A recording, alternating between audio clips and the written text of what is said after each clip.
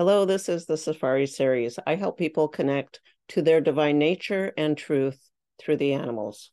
I find that this is most easily done through safaris and wildlife trips.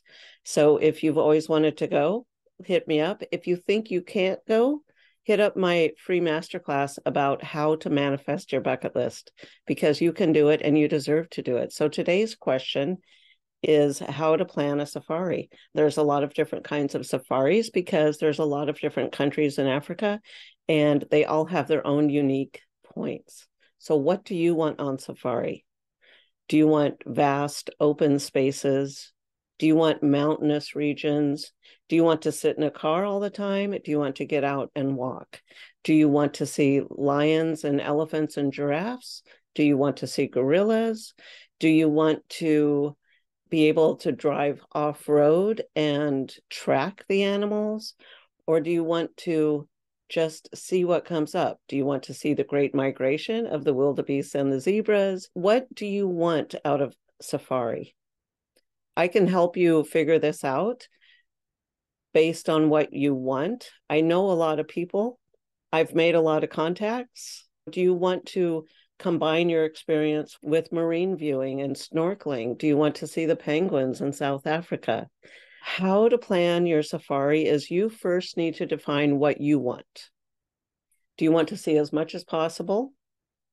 Do you want to see the big five or whatever you get? Because I can tell you where to go to see all the animals, but you can do it at one park, but you're going to have a higher chance of seeing the animals sometimes at different parks. There might be a really great national park to see the rhinoceroses, but you might not see the elephants there, or you might not see the lions there.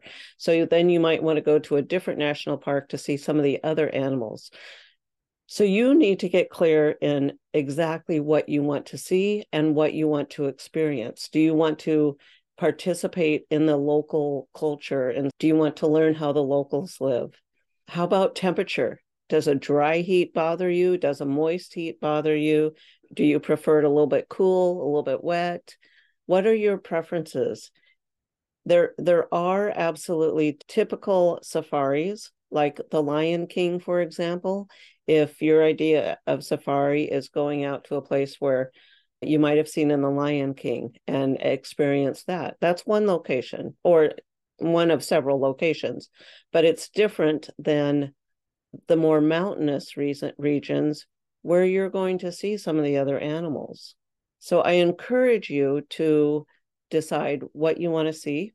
And then the next thing is, how much time do you have? Where are you coming from? How much time do you have to spend there? How much time do you have total? Because if you're coming from Seattle, like I do, it takes a full day to get there. And the time change is 10 or 11 hours. So even if it takes a day to get there, you don't arrive at the same time in the next day. It's going to be another half a day beyond that. So be aware of the timing it's going to take, when you're going to have to leave your city to get to the location in time for the safari. Also, if you're in the United States, with that significant time zone, you might want to add a day on or two at the beginning and the end because of jet lag, getting used to the new hours. So how much time do you have? That's going to dictate a lot about your safari and what you're going to be able to experience, as well as budget. I saw an extreme luxurious accommodation the other night that is now on my bucket list, so I'll be making that happen in the next year or two. But what's your budget? Do you need to go low end, medium, extremely luxurious? Where do you want to fit? And how much comfort do you need? Are you going to be okay if someone drives and sets up a tent? You want to stay in a tented camp? Do you want to stay in a lodge where everything's taken care of? You know, what's your adventure and what's your comfort level as far as accommodations go and budget goes? Again, I'm happy to help you. I don't sell travel. I guess I'm more of an advisor or a helper.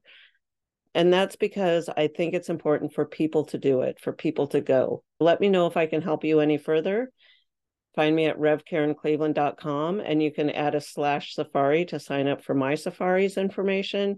You can sign up for my free manifestation class at bit.ly /free how to manifest to help you manifest your safari vacation.